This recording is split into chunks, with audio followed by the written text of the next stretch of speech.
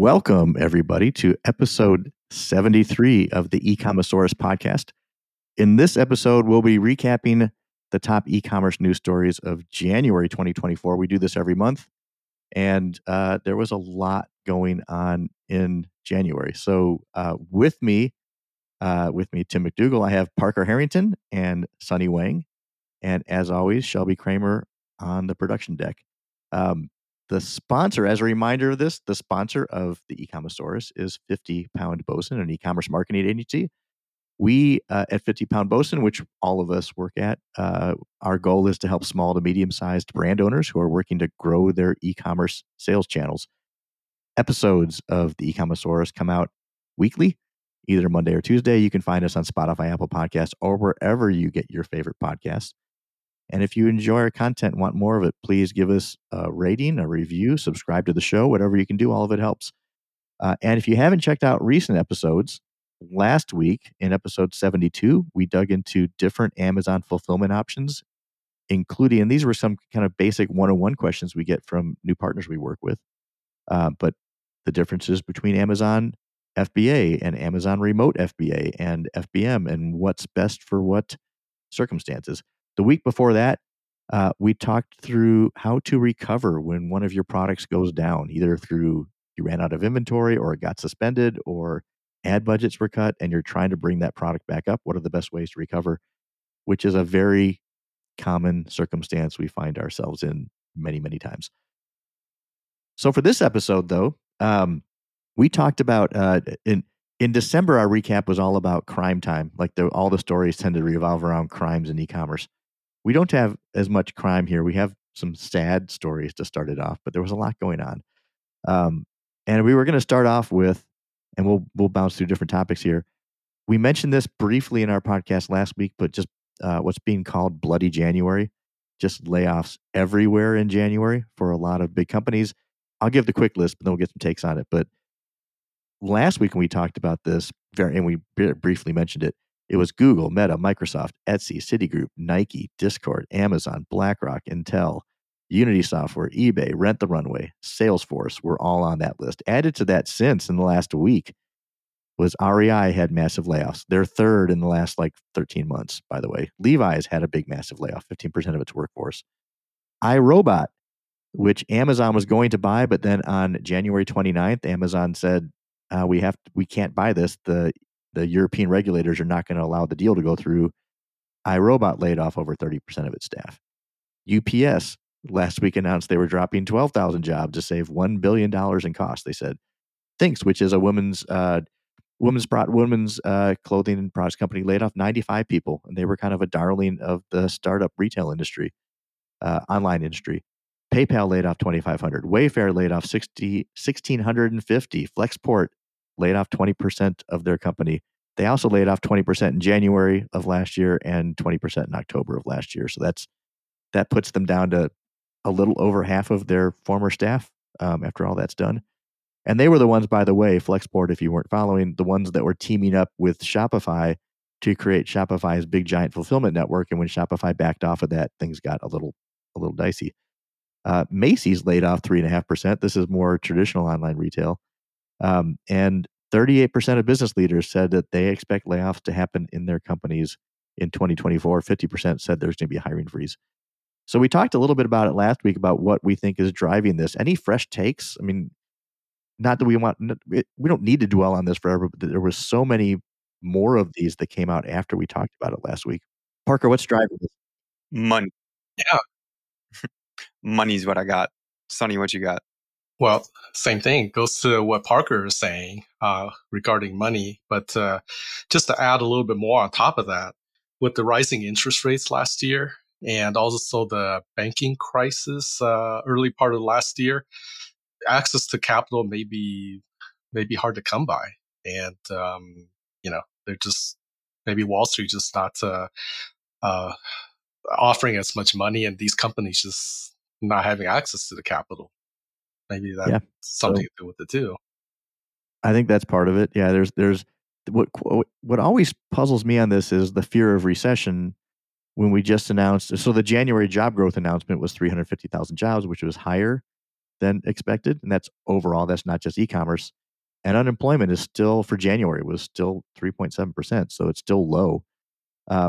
So we think this is mostly like retail and tech shedding jobs? Because this didn't seem to be, this seemed to be a lot of layoffs happening in January, but we also didn't see unemployment jump up or anything like that. And we saw net jobs being added being greater than expected. So it's, Yeah, and just also locally, like in California, there's a lot of retailers closing, right, because of organized retail thefts and that type of thing. yeah. And I think, well, Parker, your point this morning in our kind of pre-talk was the announcement from, which company announced? It was Amazon that announced they had much bigger growth than expected, and that was because they had fewer people now because of all the layoffs. And their stock price shot up, and everybody celebrated. So that's part of the reason for this. You see this periodically. One company does layoffs, and a bunch of others will do it. There was also concerns about, was there overhiring during the pandemic? Is this finally the correction that was coming? But yeah, just a lot of tough things. The net result of this, I think, because a lot of these are jobs in e-commerce or marketplace platforms, like we talked about those. There's a lot of people that have expertise in those areas walking the streets right now looking for work. So we'll see what happens with it coming up. Our immediate impact, yeah, we think it's going to be harder to get somebody on Amazon support when we need to call somebody on support, right? There's just fewer of them to call right now. But we'll see where this goes. We're hoping that's kind of, it's sad for everybody who's been affected by this. There's been a lot. I know people who've been affected by this. But it's just the numbers are fairly large. I also want to talk real quickly too about, it'd be hard to just ignore it if we're doing a January recap, but there were some pretty grueling congressional hearings for social media execs that happened Wednesday of this week. We're recording on Friday. The podcast will come out on Monday. We're recording Friday on February 2nd. But those podcasts, again, this is, so we tend to look at in our business as just, social media is an e-com customer acquisition channel. That's how it relates to us, either by organic or by ads. But some of what happened in that hearing was pretty grueling, and it focused on harm to kids, is where it really ended up focusing on kids that were harmed by either being bullied and committed suicide, or were able to buy drugs through some of these networks and OD'd. And there was a leaked Facebook document that said that the value of a new teenage user on Facebook and Instagram is $270. That was the lifetime value of it. And in the context of this, there were also people with T-shirts in the audience saying my life is worth more than $270 and things like that. That was pretty grim. And the reason I bring this up, not that, we're not doing kind of the bigger current events. There's real social issues here, right? But to me, and Sonny, I want to hear your take too, because I think you have a slightly different take on this. To me, that $270 figure, that's really ad revenues is what most of that is. And that's spent by people like us, doing e-commerce or doing other kinds of advertising. There's one of, okay, there's a connection there, but there's also, I think at the end of this, there's going to be legislation or new regulations passed around protecting users and around privacy. And that's probably going to be for the greater good, but it probably makes advertising on these networks less effective. Yeah. So what's your take, Sonny? Well, does this remind you of some of the 80s and 90s, like, rock music or rap music or video games where, like policymakers, they want to protect kids and, against like bad languages, violence, that type of stuff. And so you're tying this, you're going way back for those of us who were born in the 1990s. okay. But in the 80s, there was Tipper Gore was for everybody who's not familiar with this, was a big proponent in Congress of putting the parental advisory labels on music that had language that was deemed objectionable, and it mostly hit rap albums is where it mostly went on, although it went anything that had objectionable language. And that was how do we protect our kids was the whole basis for that. And also during that time, late 80s, early 90s, or mid 90s was MAD, which was also let's lower the alcohol limit for driving to protect kids as well. So you're kind of tying it back to we're going to look at let's protect our kids, and that's going to cause new legislation to come through or new rules to come through. Yeah. I mean, how do you legislate that all out? I mean, you could put labels and disclosures, notifications, that type of thing, right? But how do you, let's say, legislate out bullying? Yeah, and I think a lot of I don't know. That's it's a hard one. I think a lot of the testimony was about what kind of oversight does X or Facebook have over content? So what are they filtering out? And do they have moderators? Do they give their moderators power to take these things out and stop the stuff when it's happening, or do they just let it go on? Which early on, that's their defense was free speech. We just need to let it all occur, right? And I think the cry was, no, you have to have moderation on this somehow. And so we'll see. Moderation on something as big as Facebook is not a simple thing, though. Right. And I don't know if this is a good analogy, but recently there's been a lot of advertising like the sports betting, right? Yes. Certain states are still, let's say illegal to bet on some of these, but the advertising will give you like a number to call if you feel that you're abused or you have a gambling problem. I mean, is that one way to kind of address this? Like you put a Maybe. I tend to look at that as you're nodding to make the regulators okay, but it really doesn't address the problem because you're still right, advertising getting people to gamble on exactly, sports, right? right, And maybe I'm just bitter because I watch a lot of sports and I'm tired of the sports. I'm tired of the sports betting ads, And we're just getting and started I'm with tired them, of every. right? We're just getting started too. I'm tired of like a sports podcast I listen to has a 5-minute break because they got right, to go through their ad for the sports betting and then do all the disclaimers and helplines and everything else. And I don't live that far from work. I can be right. all the way to the office before I get through the ad break on those. Tim, you should call one of those, see if it's a free service and see what they offer. That'd be interesting. I should put myself on the record as somebody with a gambling addiction, Right. which, by the way, for anybody listening, I do not have. So. Didn't mean to paint you in that light. No, I'm way too competitive. I know if I got into too much sports betting, I could get out of control. So I have never done it outside of the fantasy football pool and NCAA tournament pools and things like that. That's about all I do. But yeah, I don't know where that's going to go. But we may see a lot of content moderation. There may be a lot of things that that start getting disallowed. We'll see where it goes. I don't think that.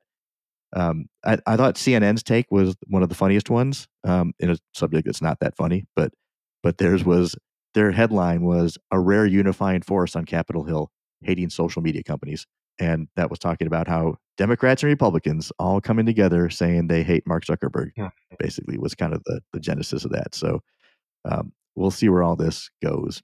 And do you think It could also be something. Go ahead. And if there's going to be legislation, do you think it's limited to children or do you think it will spill over to the general population?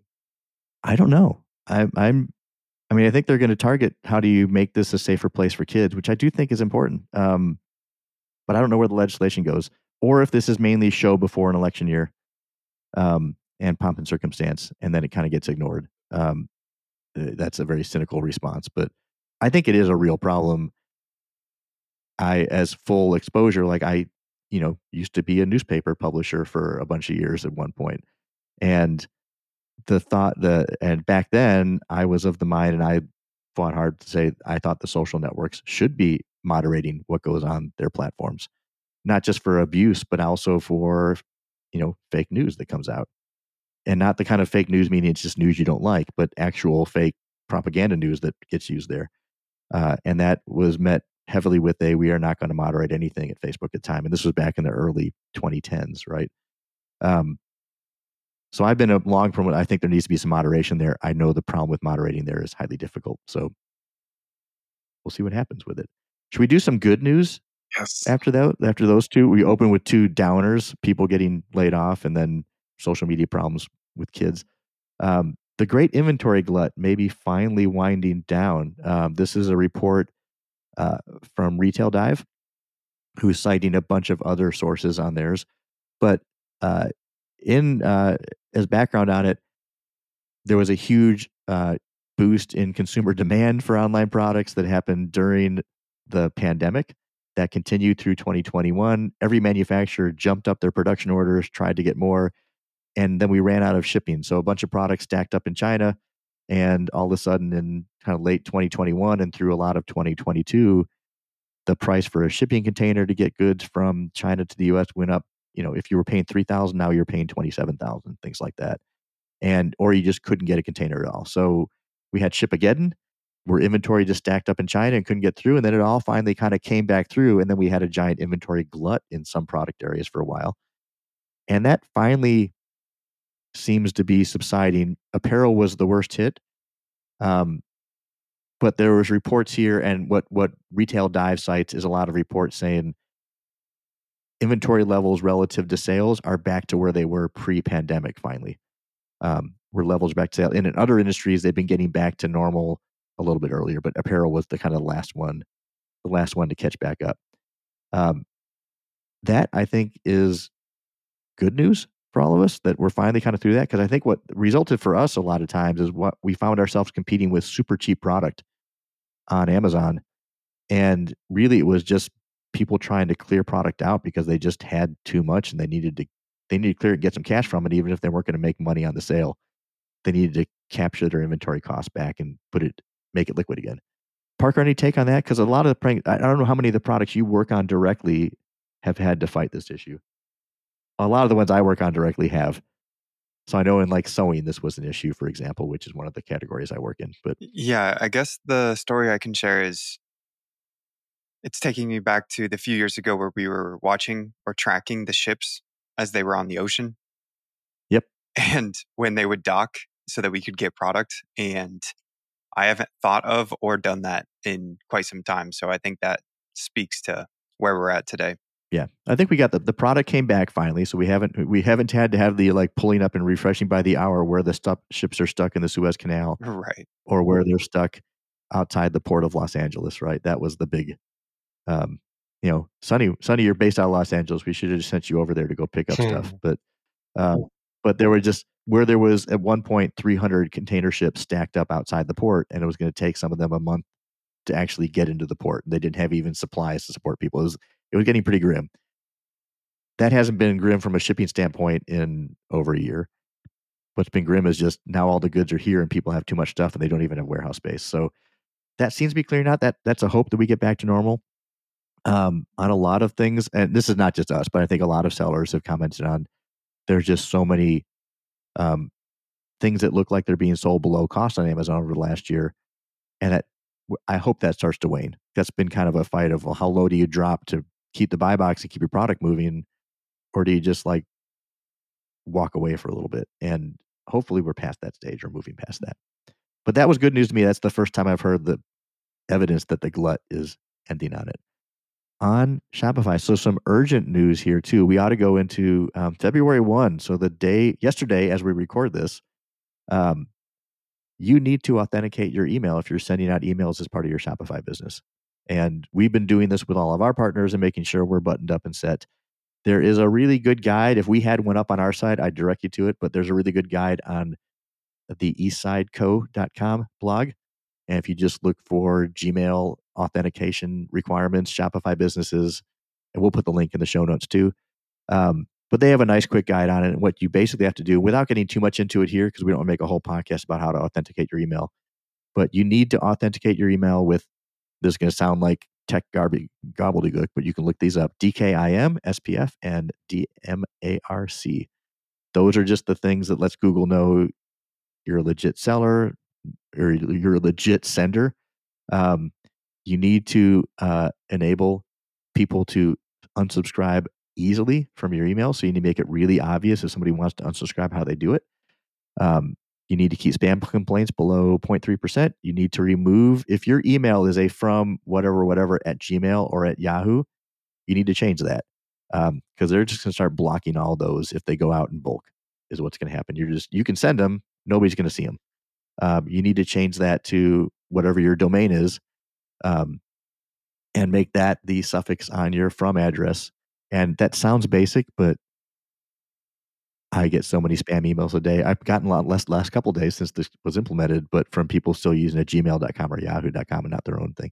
You need to set up your own branded sending domain if you don't, and just match up that to your from address on it. So it sounds very scary, and you do have to go through some steps to authenticate your email with those services. But the net result and why this matters is you'll keep sending stuff, but just nobody will see it.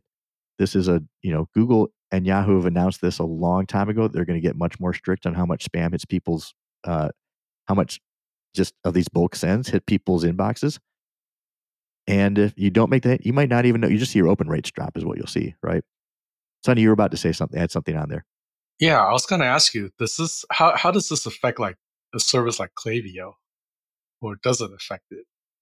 It does. And if you use a service like Klaviyo, they've been very upfront about saying, here's the things you need to do on your account to make sure it's set up for these new Google and Yahoo authentication rules. And they do have if you use one of those services, or use MailChimp, they've had step-by-step guides on how to make sure you're set on this. And I think the latest from them was, I think a lot of people have just gone through the step-by-step guides and made sure they're covered. A lot of people haven't, though, was some of the word I've been hearing too, is that there's a lot of people who have not got this set up in time. And then they need to get it done now. So if you haven't, and you're listening, if you haven't taken these steps to authenticate your email, there are steps you need to do. It's more than just making sure you're not in a from gmail.com or from yahoo.com. You need to go get the authentication set up. But if you do those, you should be fine, right? But just keep in mind, yeah, Google and Yahoo are both trying to keep people from getting overwhelmed in their inboxes right now. And us marketers ruin everything, right, Parker? Always. It's easy Give to a nice blame. free tool to communicate with people like email, then you just abuse it until there's too many of them. Right. This is making me think of, there's been some larger corporations that have somehow ended up on the email list. I can't name any of them right now, but they didn't have the unsubscribe button anywhere in the email. And I'm going to like their site trying to figure this out. And I hope they get got. I do too. I still get, so by the way, I lived in Phoenix, but it was 2006 to 2010. Okay. So I lived in Phoenix. I still get emails from the Diamondbacks group, Diamondbacks season ticket sales guy, which I never had season tickets, but I got in their list at one point. I have tried to unsubscribe from that multiple times over the last 14 years. I have been not successful. I still get emails, especially during the baseball season, like every week from them. I've unsubscribed it. So people like that are going to get got. And I used to work in the sports industry. So I think of people that I think are not going to follow these steps, I think sports industry, especially ticket sales teams, are probably going to be among the worst offenders on this. But yeah, I'm still getting it. Like 14 years later, I can't get off their list somehow. And there's many examples like that. Have you tried reporting the emails as spam? Yep, they just keep coming. Oh, wow. This thing, you can't kill it. This email thread, it's like, the cockroaches after the nuclear war, Sonny. It just doesn't die. It just keeps on living on this one. Let's talk about some other marketplaces here too. So, and this caused a little bit of stirs of disbelief among our team, among some of these news items that came out. But, and there's a bunch here. So we'll kind of add all these up here, but a bunch of the other marketplaces out there kind of announced or had news coming about how they were planning on growing. The one that was the most surprising to me, but Sonny and Parker, you may have a different take, was TikTok saying it planned to grow 10x in 2024 in the US, which would make it a $17-18 billion marketplace in the US by the end of 2024. They felt awfully aggressive this year and how like the discounting they had going on and all kinds of crazy stuff. Growing 10x on top of that, I want TikTok Shop to grow. I think it's another great option, right? But is 10x even realistic? I don't think so. Given how aggressive they were in year one? I doubt it. Parker? Yeah, I mean, aim there and see where they end up. More so just so that we talk about it. Is that essentially why they came out with it? Yeah, I think that might be the case. And setting up a TikTok shop is not as easy as they make it out to be either. They make it out to be a couple click thing, but it really is a much more involved process. And what we found on that, it really, if you have a large audience on TikTok, it works pretty well. But if you don't already have a large audience on TikTok, it doesn't necessarily do a lot. But that's it. Another option, 10x seems a little unrealistic. We'll see what happens with that. Temu opened up to U.S. sellers. So they have not allowed U.S. or European sellers until now, and they just announced they're going to add them. So if you want to join, you can. I think the question most analysts are having is, well, how many people are actually going to sign up? Because in the past with services like this that were based overseas, when they opened it up to U.S. signups, not many U.S. companies signed up was the thing. So there's that, but there's also the news that came out of that from the analysts as they were going through this was, oh wait, holy crap! Traffic to Temu. I was saying it was Shein earlier, but it's Temu is what I meant to say on that. But Temu, traffic on Temu is about as big as Walmart.com, which that was a bit of a surprise. I didn't expect that. It's way less than Amazon still, but it's about the same as Walmart.com. Parker, I think your first reaction was you didn't believe those numbers could be true, right? Yeah. It's just I haven't given them the respect, or something's off. It's just You're getting old, Parker. You're becoming a boomer now, that's right? what I'm saying. The kids are going to Temu, and you're just not with them right anymore. The other thing that threw me off on here is Amazon UK getting more traffic than Amazon Canada. Yes. Yeah. So we're looking at a chart here that is from Marketplace Pulse, and it's data pulled from SimilarWeb is where they're getting all their data on it. Where Amazon.com is the big giant gorilla at the top. eBay is number 2 for traffic. Etsy's number 3. But then right behind them is Walmart. Right behind them is Amazon Germany. And right behind them is Temu, right? Which is ahead of AliExpress. And that was one of the other stories, too, of how much Temu was just kind of blown by AliExpress, which was kind of the poster child for here's a marketplace outside the US that is growing and getting bigger. But yeah, some surprises there. We might have to look. I don't think many US sellers are going to jump on there because I think most US sellers I talk to look at Temu as the enemy because they're selling super, super cheap goods over there and they can't match the prices Temu's offering right now, anyways. On other news related to that, too, and among all this, we should say Prime membership actually grew in 2023. Analysts thought it would be down or flat at best, but it actually grew again. That was a bit of a surprise. They announced that in January. And then Walmart announced that they're not going anywhere either. They're launching 100. They previewed their 5-year plan, and it includes 150 new stores at a time when most other big brick and mortars are closing stores. Amazon's adding, or Walmart is adding 150 and then really overhauling and remodeling 650 of them. So that's a big deal. They did close, and this was sad for me because I love when companies like Walmart have a separate innovation unit that really can focus on that. And for Walmart, that was always store number 8 was their innovation store where they tested everything new out and you can actually go into it live and see what they were doing. And they finally closed that. So that's closing this month. And the guy who was head of that, I think, quit in protest. But they closed that and said they're going to make every store an innovation store now, which I don't think is going to work the way they think it is, but we'll see on that. Any quick takes there? Were you surprised that Amazon Prime membership grew? Because that was the background by is they added a ton of Prime memberships during the pandemic, and then people post-pandemic were kind of saying, okay, I don't need this as much anymore and getting rid of them. It wasn't like Amazon was going away, but just some people said post-pandemic they didn't need their Prime subscription anymore. So it was a surprise that it went up. Sonny, any take from you? Was that what you expected? No, it's really not a surprise. There's no percentage number, figures in terms of how much they grew, right? Other than they grew. So they are. I didn't include a link in here, but it was about a 5% growth, so it wasn't tiny. yeah, It was at 3.5 or something like that. But that was after they did decline. So they did decline from 2021 to 2022. They actually declined a little bit, and then they grew more than they declined the year prior in 2023. Also on that, we should just mention it's not going to be a big deal, but that Monday, so a week from when this podcast goes on air, Amazon started doing ads on Prime. So if you didn't want to have ads in your Prime shows, if you wanted to watch your Reacher without ads, you have to pay an extra $2.99 right. a month. And there was a big talk around that's going to drive a lot of people to quit Amazon Prime. I don't think that really happened though.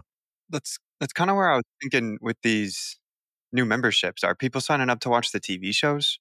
Yeah. Or did I miss any bundles of where sign up for Spotify and get Amazon Prime? It could be. I think some people are signing up for TV because Amazon's investment in streaming TV is pretty deep right now. Right. They have the MGM catalog. Parker and Sonny, do you have? I think, right? They have a lot on there right now. They have to do the MGM catalog. Yeah. And then their own studios. So there's a lot of good content coming out. There's a ton of content there. Are you Prime subscribers? I am. Music and video. Did you do the $2.99 extra to not have ads, or did you?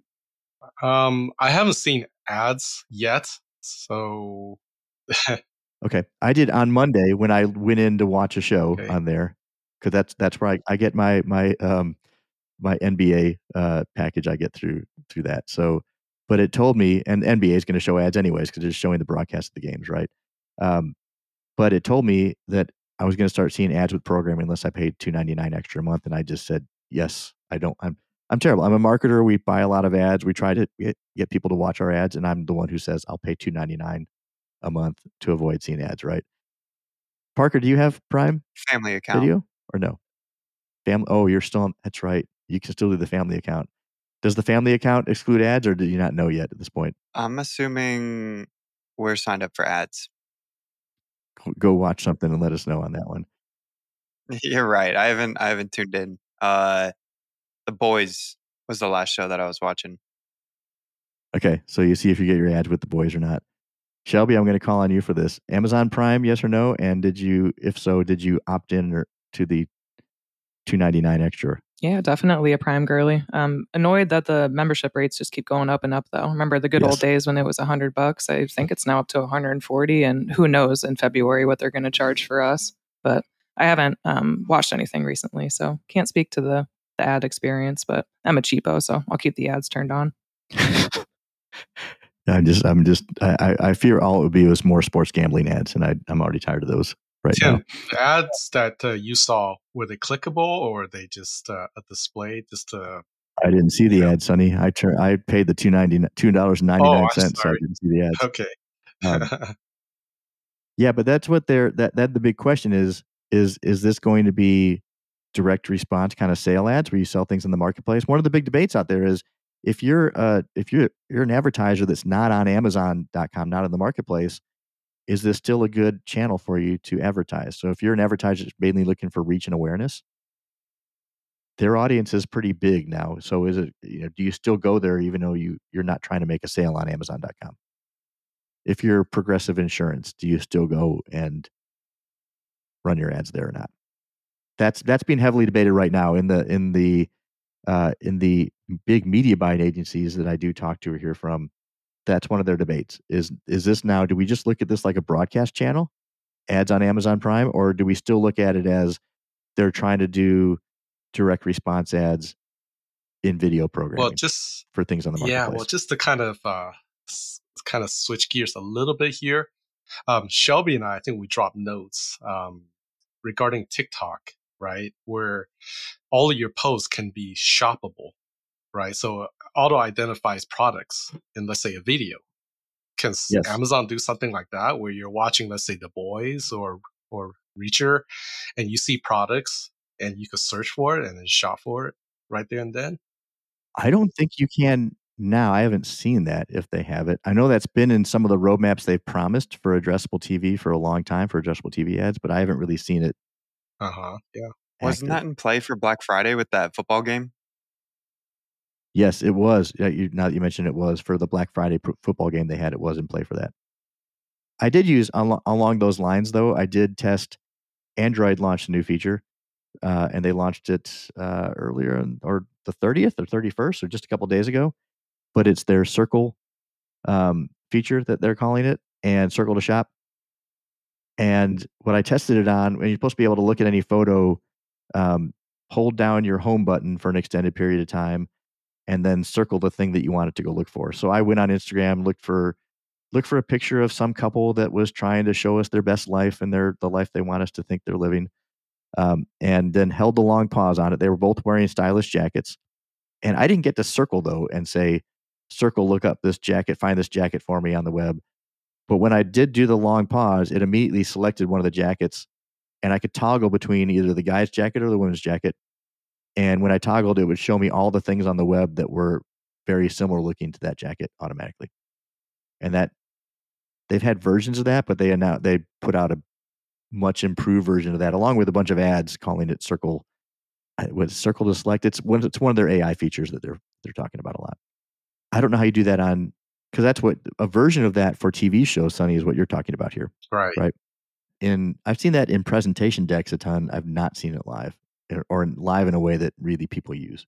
I think that maybe because they're watching a TV show, they don't want to break their TV show off to go shop at the moment. might be what's happening there. Maybe it would be part of that Amazon Video X-ray.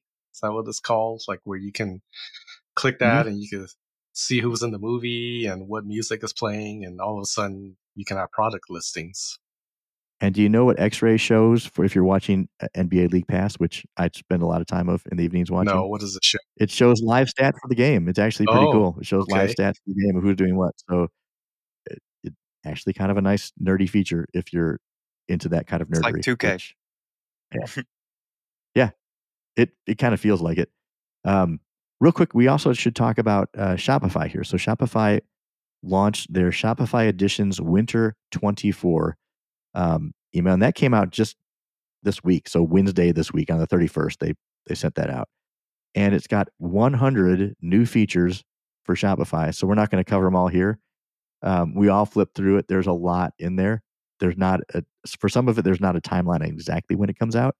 I have some highlights of when I looked through there that we can talk about, but who else looked through it and has a highlight they want to pull out of something that was in there of note? Shopify subscriptions, having it built in. Yes, they're making that native now. Yep, built in just like Amazon. And I mean, we've been using those apps for years. Just like that, they're out of business. Yeah. Yeah. My question is, does the information transfer over? So if you use the native Shopify subscriptions, does that mean you got to reacquire all your subscribers or not? Or can it carry that data over or not? Do you own the data, or is that data housed in the third-party app that we installed? So that's we'll figure that out over the next week or two. But that's I thought that was great. I thought the AI photo support tool, which we played with a little bit, and Sonny, you specifically played with that. I thought that the demo I saw of that was much improved over the one that we kind of tested out, the one they launched in Q4. Right. It's only gonna get better. But this one, well, the one they showed here that's now supposed to be live, I thought was much slicker and gave much better images for products. I thought it was a huge advance. It's still not perfect, but I thought it was a pretty big advance. Yeah. They also launched new discount types are now native. So you can do things like buy this, get that, buy X, get Y in discounter language. But there's all kinds of additional discount options they offer on the site that you used to have to get a third-party app to do. So that's pretty interesting as well, I thought. Shopify Collabs, if you're doing a lot of work with creators, got a lot of upgrades in terms of like how to bill your collaborators and things like that. And they're building in, going to our top theme here, a lot of privacy management tools. So you can really govern how privacy works on your site. There's a ton of stuff there. If anybody wants to go check it out, if you're a Shopify seller developer, you probably should. It's at shopify.com/editions/winter 2024. Any other things we want to hit with that? Oh, we covered a lot. There's a lot in there. Yeah, you can have 2,000 variants on a product now, which you didn't used to be able to do. So there's a lot of things going on there. Let's talk about and this might be where we close and run out of time. We'll find out. Well, let's talk about one thing first, and then we'll go into AI stuff, right? But one thing that we wanted to cover, a change at Amazon, was that Amazon now is going to allow third parties, because it used to be, up till now, if you have your brand registered, you control that listing and nobody else can put content on it. They're going to allow third parties to add content to your listing, photos, if it's a key photo that you don't already have. And the key photos, there's 3 now required photos. One is the basic, your product on a white background. The second is your product in an environment, so some kind of lifestyle shot. And the third is your product with dimensions, so height, width, things like that. What do we think about that, guys? I like to see how it's implemented. Yeah, right.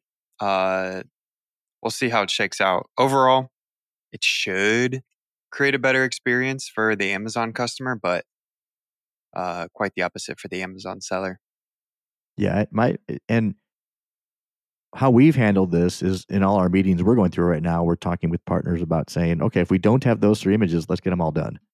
Because we'd rather create them and control them than have a third party jump in there and put things on there and present it in a way we don't want. Or use that as a backdoor to kind of get in and take control of part of your listings, which is the other fear on it. But yeah, Parker, from your standpoint, if the original seller is not putting those things on there, it's probably a plus for the user. But and the original way this was announced was they could put all kinds of images on your listing. Now it's been kind of clarified to be it's those 3. right? But this is the first time Amazon said brand registry won't give you priority. If you don't have it and they offer it up, we're going to take their image and use it on your listing, and you don't have a say in that, which was kind of surprising for us. Let's cover some AI stuff to close this out, though. And Parker, the one you were talking about before this, let's talk about TikTok and Universal and artists getting pulled off of that and deepfakes and everything coming in with that. Yeah, that's pretty big news. TikTok kind of works hand in hand with having their music from Universal and some of the other big studios. And Universal just this week, after some of the recent news with Swift, etc., didn't feel comfortable, and TikTok said they can't protect the artists against AI and deepfake. And as far as I can tell, I haven't checked on TikTok to confirm it, but all the news is saying that Universal has been pulling those songs. So, I mean, that's already done, or at least for some artists. That's the news I heard, was that TikTok has confirmed that all of Taylor Swift's songs are now off of TikTok. I think Universal is protecting its artists. And so everybody who doesn't know, there was a deep fake of nude and or sexually explicit photos or video with Taylor Swift, or not with Taylor Swift, but with all deep fake AI driven. And she objected to that. And there's been a call to say you got to prevent that. And TikTok has said we can't prevent it. And so Universal's pulling all its artists off. And the rumblings are that a lot of labels are going to pull their artists off and rights for their tracks. So you're going to lose a lot of that, I think, TikTok experience, which is the music goes along with it a lot of times too. So that's big news. And the whole deepfake thing is big news and how it affects these social networks that we drive ads through. Amazon, I'll also say, we saw this first live last week, where Amazon said, "Hey, our AI has crawled your listings." I think they hyped it up as a big deal, right? We're using the power of AI to enrich content on some of your ASINs in your catalog. Please review the changes. So that to us sounded like there was a big notice on the front page. Oh, cool. Let's see what you got. Like, this seems like a big deal. You've been talking about how powerful your AI is, how much you can improve things. We got this on one of our partners that has over 1,000 SKUs. So we thought there's going to be a lot of stuff here. All this hype. And what we got was an Excel sheet that said on one particular SKU in the back end, we didn't have a quantity field filled out. They said you should put 1.0 in the quantity field. That was it. That was the sum of all the recommendations. To do that, though, their way, you had to go and download this huge template, approve things in template, re-upload it. And it was basically one. So we just went in the back end of the listing and added the 1.0 on the quantity, and we were done. Is that disappointing? I don't know if disappointing is the word I would use. I would put relieved I guess, because when I first saw the notice, I was like, I have to worry about third parties taking over my photos and then AI taking all the copy. And so you like it because it was ineffective, yeah, because that means nobody else is controlling the listings. right. The AI doesn't do much, I would like to use AI when and how I like to use it. And that's outside of the platform where I make my own copy. And I've messed around a little bit with the AI images for ads within the Amazon platform, as well as, if you drop in a title, it will, and you're creating a new product, it will suggest a category, or maybe it will suggest an enhanced title. I'm okay with those, but I have the option to say, yes, I want to use this, or no, I don't want to. Where the way that this was set up is it was saying, we are going to use AI to enrich your content. Yeah. So you didn't like the loss of control on that.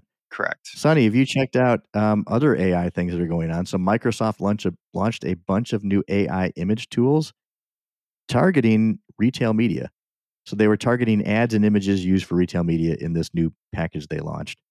It just came out. I don't know if you've had a chance, but Sonny, you're kind of our lead on testing those new systems out. I have not seen that, but I guess is that something similar to OpenAI with their store with a bunch of AI tools?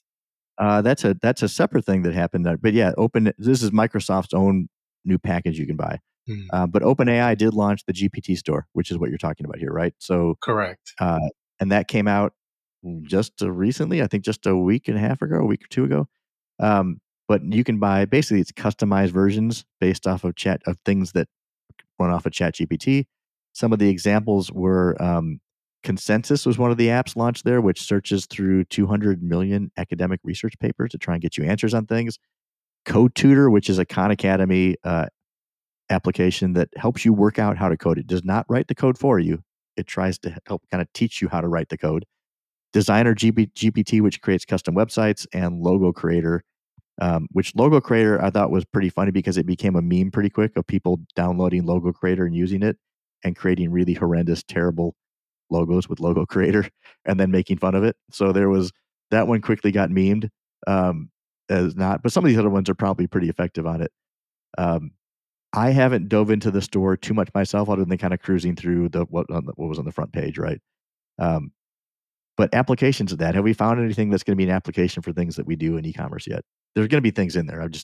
Yeah, it'll be interesting to see all the offerings, and maybe that'll be another podcast. Yeah, I think we did a whole recap of here's the AI tools that are offered for free from the major services. We did that in December. But yeah, there's been so many new tools launched in the last month and a half that we're going to have to go back and do that again. And the last one here is, we should mention natural search. Walmart announced it last year. They're going to have natural search into their search, so it's going to be easier to search by like use case. I need a cup that does this, or I need a toy that's good for kids like this, and things that you wouldn't normally put in search before.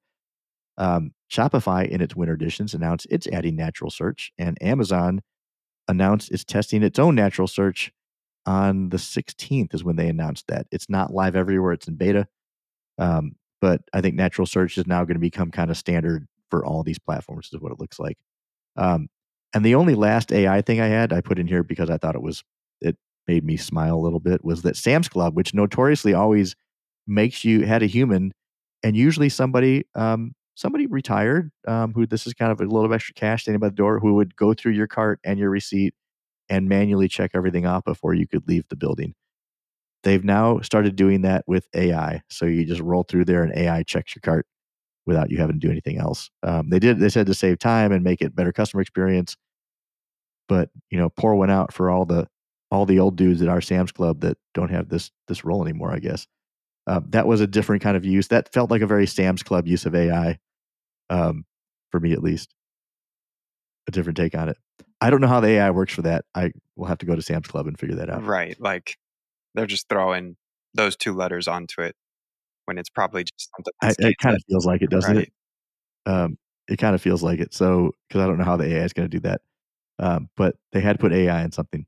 Is this anything like the Amazon Fresh stores where you could just walk in, sign in with your app, put the items into your cart, and just roll out the store and walk out? Yeah. Yeah. I'm wondering if it's some of the same technology, but the Sam's Club purchase is much more complicated because it's big stuff in bulk you're buying. But we'll see. Yeah, because the Amazon store, you just put stuff in your bag and you walk out of the store and you charges you before you get home, right? So, right. The irony of that is we'll that there's still long lines. I guess people still prefer to wait in lines. Yep. So, anything else we want to cover? I think the only other thing we were talking about there's a bunch of other stuff on our list, but there was the Neuralink implanting a wireless brain chip in somebody's head and saying the patient was recovering nicely. So, Parker, how are you recovering with that Neuralink in your head right now? I was thinking of so a similar topic from earlier in the show. Say at some point in the future you got to pay for your subscription on the Neuralink, and you don't upgrade, so you get the ads version. And all of a sudden, you got ads in your eyeballs, or what you can't turn off in your head. And I'll get in trouble for saying this with some folks probably, but all the talk about, don't give me a vaccine because Bill Gates is going to put microchips in my blood. But if Elon Musk wants to put an actual chip in my head, that's awesome. Go do that. I'm just trying to kind of rationalize how all those things can fit together with the same folks, but maybe my brain is too small to comprehend a universe where both of those things exist. But you might need a chip to understand it. I might need to have a chip in my brain to understand it, or microchips rolling through my blood to understand things. So, anything else we want to cover, guys? We're at time. So, anything else we want to cover here? Great. A lot of stuff happened, obviously, in January. If you've made it this far, thank you for listening through, and tune in to us next week where we plan on having one of our old friends who is the new head of e-commerce over at Swissgear for an interview on, and just talking about his journey and everything he's done. He was a small Shopify mom and pop seller, and then kind of graduated all through the system to bigger and bigger things. So if that interview holds up for the time we have set, we'll have that for next week. If not, we'll have a different topic. But thank you all for listening. Thank you, Parker. Thank you, Sonny. Thank you, Shelby. And thank you so much for joining us on the Ecommerce podcast. If you have any questions, feedback, or episode ideas or the like, feel free to shoot us a message at RAWR, RAWR, at ecommercesaurus.com. If you're a small to medium-sized brand owner that needs help growing your e-commerce sales channels, you can find us at 50poundboson.com. That's 50poundboson.com. Thanks, everybody, for listening. We'll be back again next week.